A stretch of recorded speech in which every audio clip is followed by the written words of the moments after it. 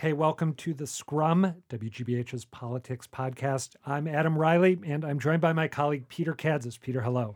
Greetings, folks. We have a big-name guest for this episode, Massachusetts Congressman Jim McGovern. He is the chair of the House Rules Committee, which makes him one of the most powerful people in Washington. Congressman, thank you for joining us. I'm delighted to be here. There were actually a bunch of issues we wanted to talk about with the congressman. But then just a few hours before we got in the studio, special counsel Robert Mueller surprised pretty much everyone by making his first public comments about his investigation into Russian interference in the 2016 presidential election. Peter, before we bring the congressman in, give me your instant analysis on what Bob Mueller had to say. Well, I know some people were disappointed that he wasn't more pointed. I thought he was classic. He may be the last Roman. What do you mean? Old-fashioned, stately bearing. I think most people don't realize that the establishment may be threadbare these days, but he is first and foremost an establishmentarian. He's a very old-fashioned sort of figure. And I think as our conversation goes forward, people will realize he said more than many people think he did. To that point, there's one comment that Mueller made which has been getting a lot of attention over the past few hours. Let's take a listen to it. If we had had confidence that the president clearly did not commit a crime, we would have said so. So with that, let's turn to Congressman Jim McGovern. Congressman, before we talk about the substance of Mueller's appearance today, how did you find out he was going to speak? I just heard it on the news. I mean, we had no advance notice. I just saw it come up on a news flash, and I tuned in. That's what I was wondering. Without asking you to give away state secrets, I didn't know yeah. if you guys would get sort of a special heds up. I'm not the sure. night before. I'm not sure like if I don't think anyone was notified the night before, but I'm not sure whether the Speaker of the House was notified, in advance or not. But I was surprised that he decided to make a statement today. How did you end up watching it? I know you're here in Massachusetts, back from D.C. for a few days. So how did you take in his comments? Well, I was given a speech, and I hurried the speech so I could get back to my office to watch it on TV. I didn't quite make it, so I listened to it on the radio. But I thought it was powerful in the sense that it seemed to me to be a big exclamation point, at the end of his 400-page report. And basically what he did is he reminded us what was in the report. And most people haven't read the report. Everybody has an opinion on the report, but most people haven't read it. I've been doing town halls all throughout my district, and people will have this commentary on the report, and I'll ask, did you read it? And they'll say, no, I haven't read it yet. It's not available. I said, it's available online. You can buy it in bookstores. But he reminded us of the essential and most important details, and that is that the Russians interfered in our election. And this is a serious matter. And so that's not a hoax. It's real. And he reminded us again at the end that we still have to care about the fact that the Russians interfered in our election, which is a signal to Congress, you better do something about it. He also made it clear that the president was not exonerated, and that there was no intention of indicting the president because he believed that the Justice Department directive is clear, and that is that you can't indict a sitting president. No possibility of indictment. Right, no he basically possibility. said. And so that would have to, any kind of action on what was in the report would have to go to Congress.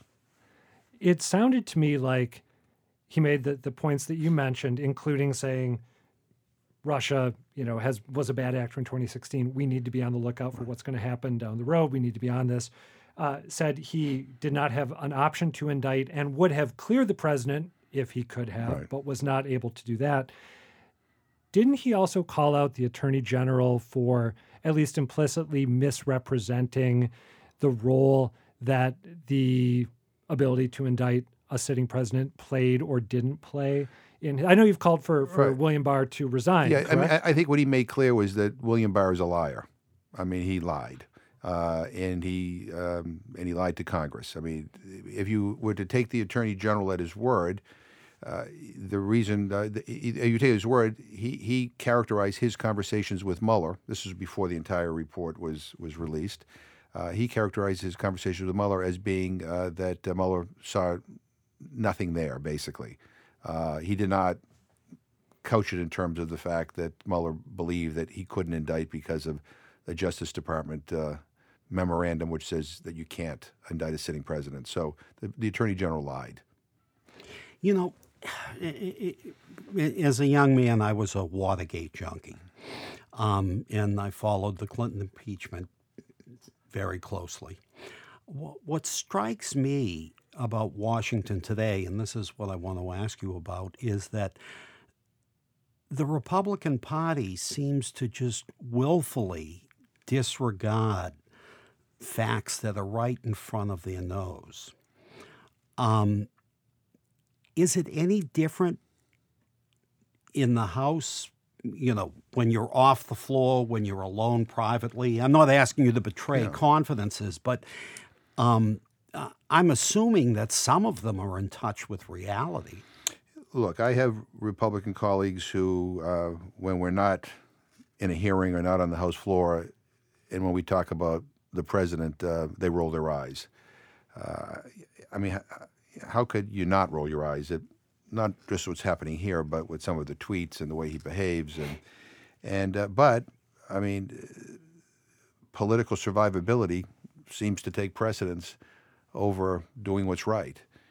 And I think for a lot of Republicans, they understand that Donald Trump's popularity amongst the Republican base and Republican primary voters is really high, and that if they go against him, they will lose their primary, even in very solidly Republican districts. And so I think a lot of this, I'm sad to say, is about self-preservation and not about doing what's right. Quite frankly, I would much rather have them tell me that they believe all the stuff that the president says, or they believe that, there's nothing to this as a justification for them to be silent. But when they tell me privately that they are deeply disturbed, but they don't feel they can say anything, I find that very troublesome. I mean, we need a Margaret Chase Smith on the Republican side to stand up and to say, enough is enough. She did that, in confronting Joseph McCarthy. We need somebody to do that here. Justin Amash, my colleague, I give him great credit. I think it took a lot of guts for him to do what he did. Hopefully others will follow. He got a standing ovation, right? He in did. the town hall He in did. Michigan. He did. And he read the report. I mean, and I think that's the key here. It's like we need to sit everybody in a room and read the report. A bunch of us took turns reading the report aloud in the Rules Committee, in the committee I have. We did it, for the C-SPAN cameras so that they could, if people really wanted to, they could hear the entire thing rather than read it. But when you read it or you listen to it, it is damning. I mean, really, it's disturbing. Do you think, and Adam, maybe I'm jumping too far ahead here, but do you think in the wake of Mueller's statement today that the House will eventually move to open an impeachment inquiry? So I believe, quite frankly, that the next step is for the House Judiciary Committee to open an inquiry to formally begin considering whether impeachment is warranted. I think we're at that point. And I think that to me seems like a logical way to proceed. Whether or not that's what will happen, I think will be determined by, what my colleagues, the majority of my colleagues believe when we get back to Washington next week. Is that new for you, by the way? I was just going to... It's not new. I mean, I have voted twice when Congressman Al Green has brought up impeachment proceedings to refer that to the Judiciary Committee. But quite frankly, I've not been out there screaming and yelling and saying let's go down this road, because even I've been trying to be respectful of my colleagues. And look, the plan was to have the committees, existing committees, do their investigations and proceed in an orderly fashion forward and get all the facts out. But what's becoming clear is the White House is obstructing even that. I mean, they're not obeying subpoenas. They're not complying with subpoenas. They're doing everything they can to try to convince people not to testify.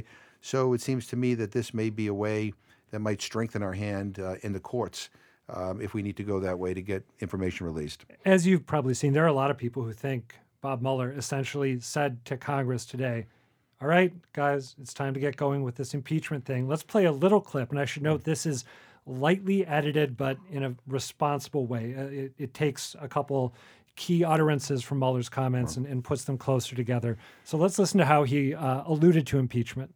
Under long-standing department policy, a president cannot be charged with a federal crime while he is in office. That is unconstitutional. Charging the president with a crime was therefore not an option we could consider. The Constitution requires a process other than the criminal justice system to formally accuse a sitting president of wrongdoing. Congressman Jim McGovern, there was a tweet today from a guy I've never heard of named Paul Gassari, who said of those remarks, Mueller pretty much gave Congress the letters IMP blank blank CH and told them to start buying vowels, which I thought was a humorous way to make a very serious argument. Do you think that's a fair characterization? Was that Mueller saying, just a reminder, Congress, you can do this. You have the power to impeach President Trump if you believe that's the right way to go? I think he's definitely saying that Congress, the ball's in your court, and you have to do something. And, whether or not we can proceed by having existing committees, continue to try to do their oversight, or whether we should do, as I just suggested, have the House Judiciary Committee, open an inquiry to begin formally considering whether impeachment is warranted.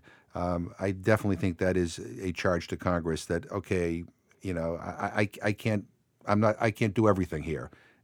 You have a responsibility, a constitutional responsibility, and you need to live up to it. And so we'll see. And again, I people sometimes ask me why is there so much angst over this? And part of it, I think, is the politics.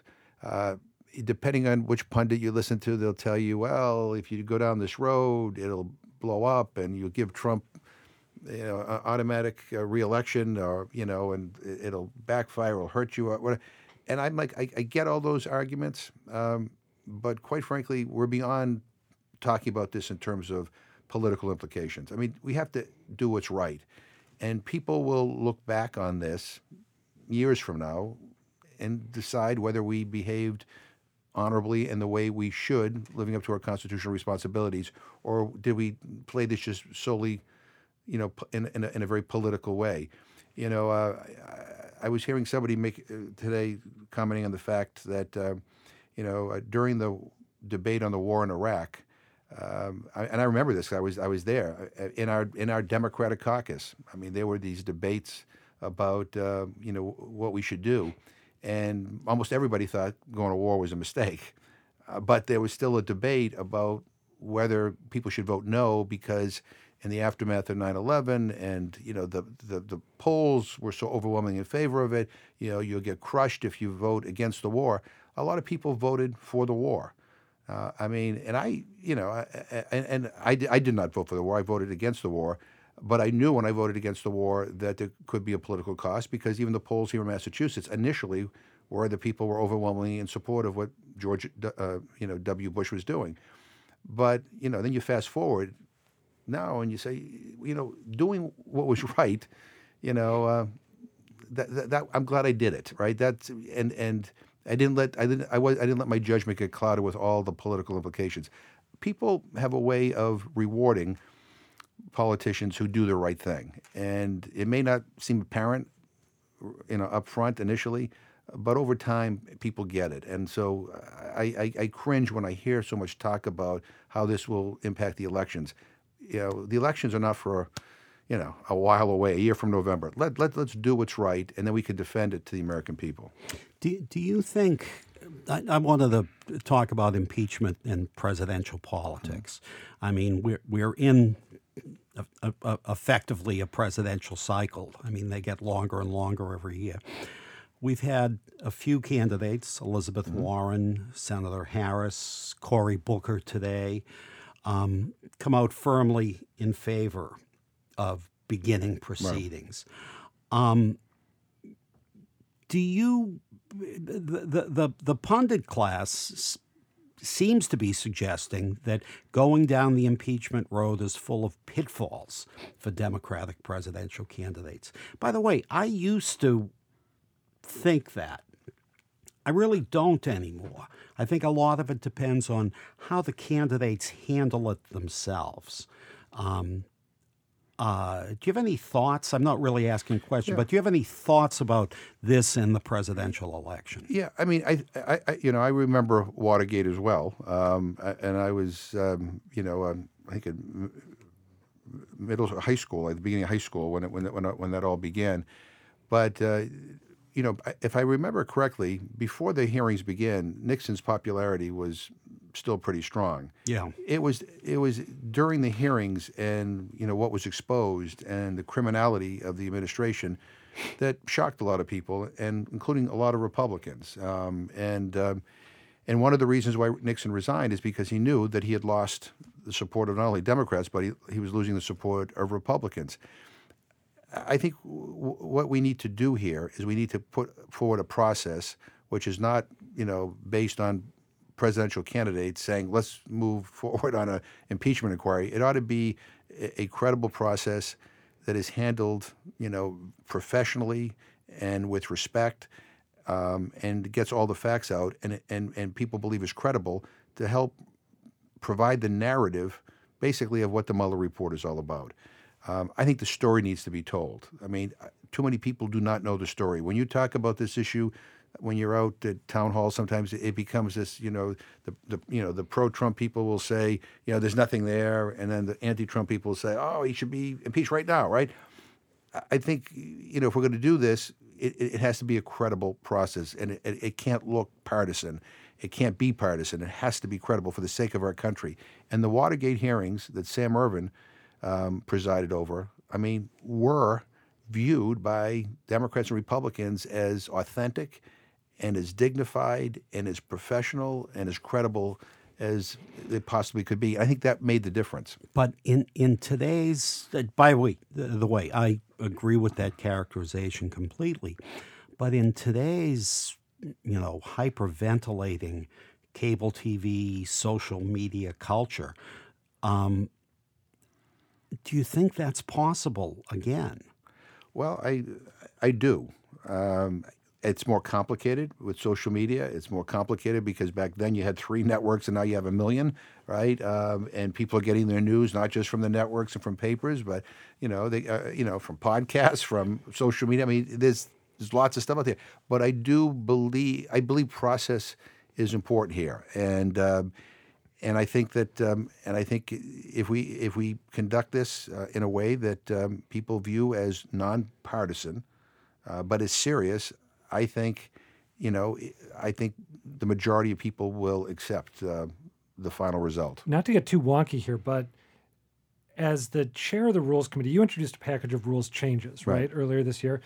Would the changes that have been made under your watch, would they alter the way impeachment proceedings would progress, or is that just etched in stone?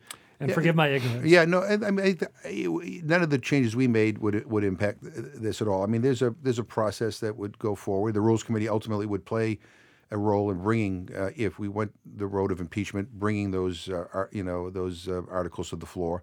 But the process that we would follow is a process that we followed during the Watergate hearings.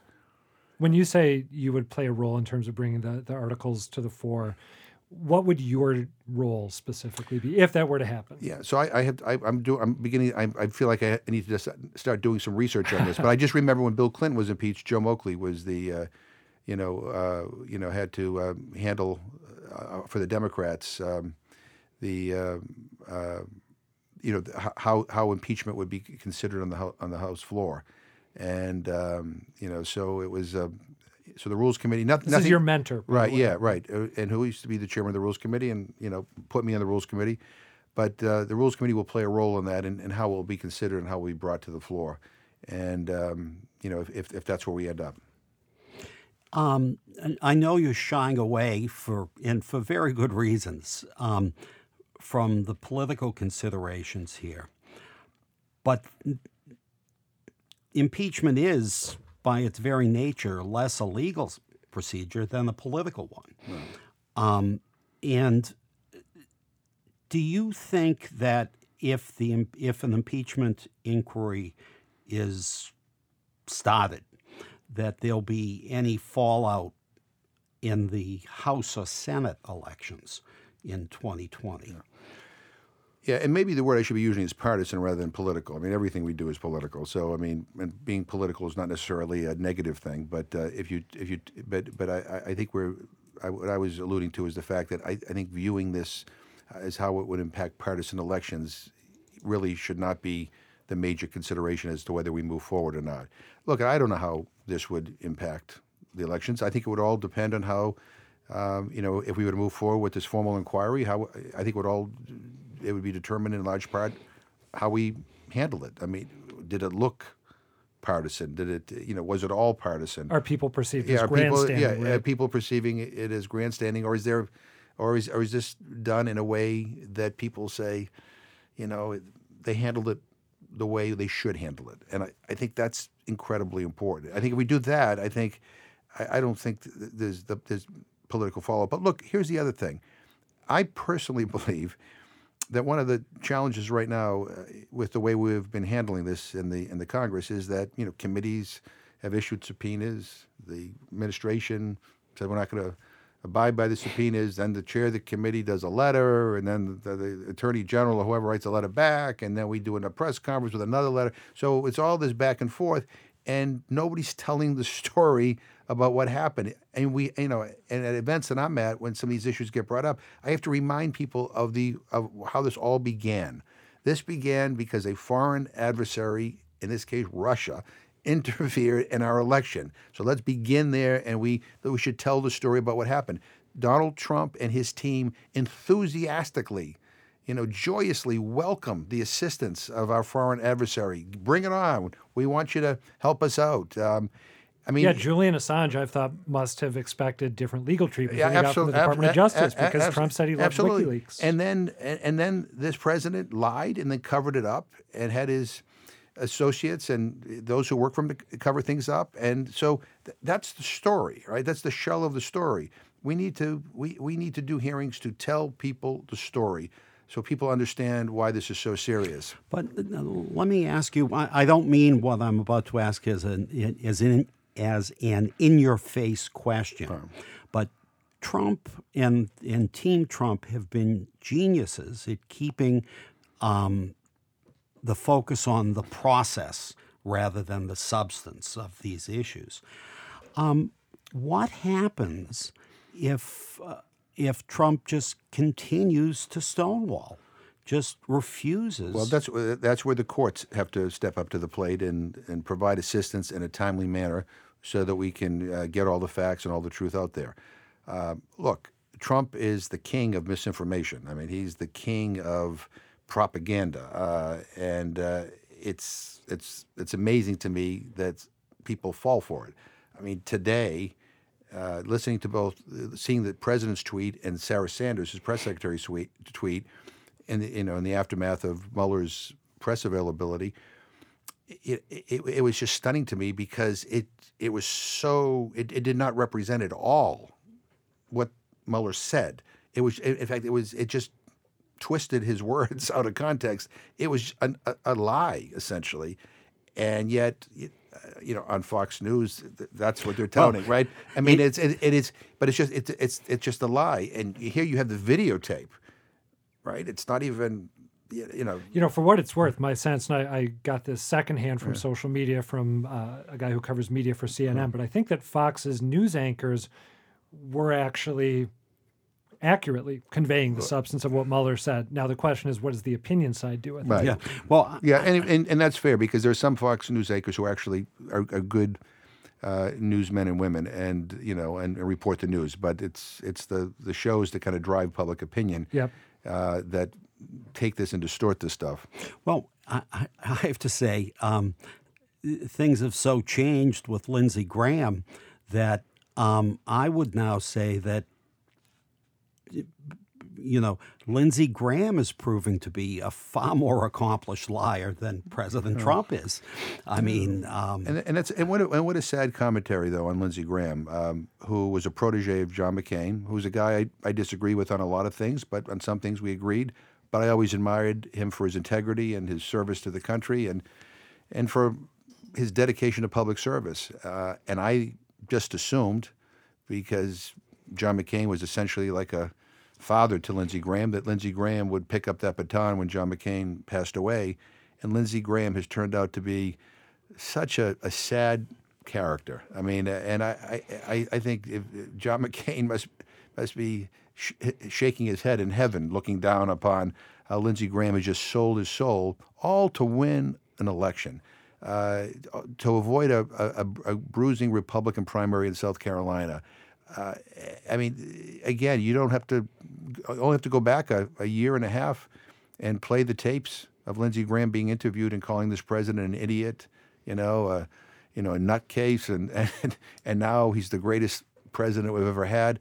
It's sad. It is pathetic, but it's apparently getting renominated as a Republican in South Carolina is something that Lindsey Graham cares more about than his reputation. I want to switch just a little bit to the counterintelligence aspect of what I'll call Russiagate. Anyone who watches a lot of cable television or reads the newspapers closely knows that there's been a lot of speculation or questions asked about when is more about the counterintelligence, the more about the investigation of Russian penetration going to come out. Now, I'm not asking you that question. Right. What I wanted to ask is, how does Congress, collectively, both houses, get at that? So the intelligence committees in the House and Senate are looking into those matters very seriously and very methodically, and there was a standoff in terms of the House Intelligence Committee being able to get certain information from the administration that seems to be at least temporarily resolved at this particular point. So that investigation continues, and I think it's a very serious investigation, again, because we know not only by the intelligence agencies under Obama, but the intelligence agencies under Trump all say that what happened in 2016 was a direct interference by Russia in our elections. They also all say that it's happening again, and it's going to happen even at a more intense rate unless we do something about it. And yet, what we're learning from the ex-head of Homeland Security under Trump is that every time she wanted to raise the issue of Russian interference, she was told, don't do it, he'll get mad, he'll blow up, you can't talk about it. And so while all this other stuff is going on, I mean, we are not prepared for what might hit us in the next election. And I have to tell you, this is exactly what Russia wants.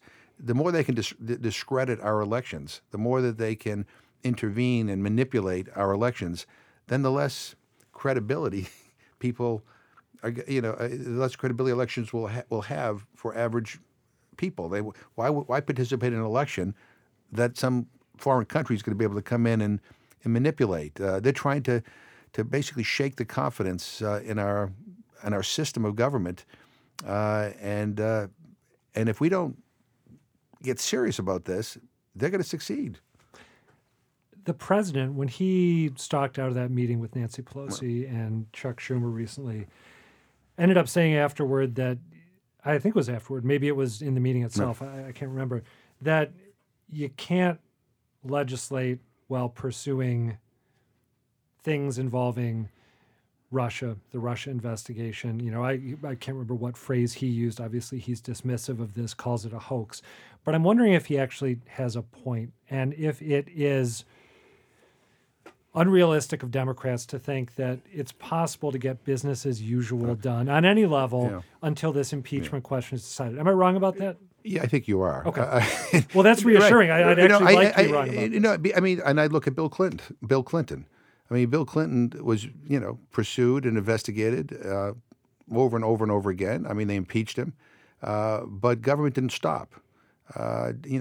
Major legislation was passed. I mean, we balanced the budget, we eliminated the deficit, started paying down the debt, invested in education programs. I mean, I go on and on and on. I mean, this is stuff that happened during and after impeachment? Yeah, during and after. And I will tell you that I remember after impeachment, going to a Christmas party at the White House with my wife and being shocked that some of the people that were in line to get their pictures taken with Bill Clinton were those who were leading the impeachment call. It just Any names stand out in your memory? I don't want to get into that right now, but the bottom line is they were there. They were there, and Bill Clinton, greeted them and their families like they were incredible friends, and I was just amazed at that. But that's him, right? And this is a very different kind of guy. But the point of the matter is that presidents have to multitask, and there's nothing about this investigation that prohibits or ties the president's hands at working on an infrastructure bill with Democrats and Republicans in the Congress. I feel ridiculous. Oh, sorry. No, go ahead, Adam. I mean, it seems absurd for me to push back at anything you say about the way government works because you're there and I'm not. But it seems to me that President Trump is just fundamentally different than almost everyone who's held the office before him, in that he has such a massive sense of grievance and he has been such a serial breaker of norms. Right. So Bill Clinton and his predecessors multitasked while other political fights were waged. But I don't know that President Trump is wired that way and even capable of doing that. Well, let's put it this way. The ball's in his court as to whether or not he wants to get things done. Gotcha. I suspect that, quite frankly, the investigations were a convenient excuse for him to wiggle out of a negotiation on an infrastructure bill. Because, at the first meeting that Pelosi had with Trump on the infrastructure, they talked about a number of how much we had to invest in to bring our infrastructure up to where it should be. Pelosi walked in with a number of $1.5 trillion, and Trump said, "Well, $2 trillion." And Pelosi was like, "Oh, okay, well, I'll compromise. I'll compromise. We'll go with you on this." But now we have to figure out the pay-fors. And Pelosi said, "We have some pay-fors, but you need to come up with some pay-fors too, so we can compare notes, so you don't back out of this because you say, you don't want to raise revenues." He says, "Okay, that's the deal." Well, I think what ended up happening was he talked to Mitch McConnell, he talked to Mick Mulvaney, and a few others, and basically they're like, we don't want to find revenues anywhere. And so rather than admitting that he can't control, his own party, I think it's a convenient excuse to say, I'm not going to deal with you while investigations are going on. That's my hunch. But who knows? I mean, this president, you're right, he defies the norms. I think he's temperamentally unfit for office, to be honest with you. I wake up every morning, I'm afraid to turn the news on because it's like there's always something that is shocking that comes out of his mouth or that he tweets about that is not only shocking, it's embarrassing. And so a lot of us would love to see this chapter in our history come to a close as soon as humanly possible. Yeah, but before we bring it to a close, I have one more question, and that's looking down the road, the United States debt ceiling, the amount of money we are legally authorized to borrow, is going to be running out. It's a routine happening, but political crises, as you would know better than most, typically coalesce around these. To me, it seems like a perfect opportunity for Trump to, stage yet another government shutdown, or try to blame this on the Democrats. But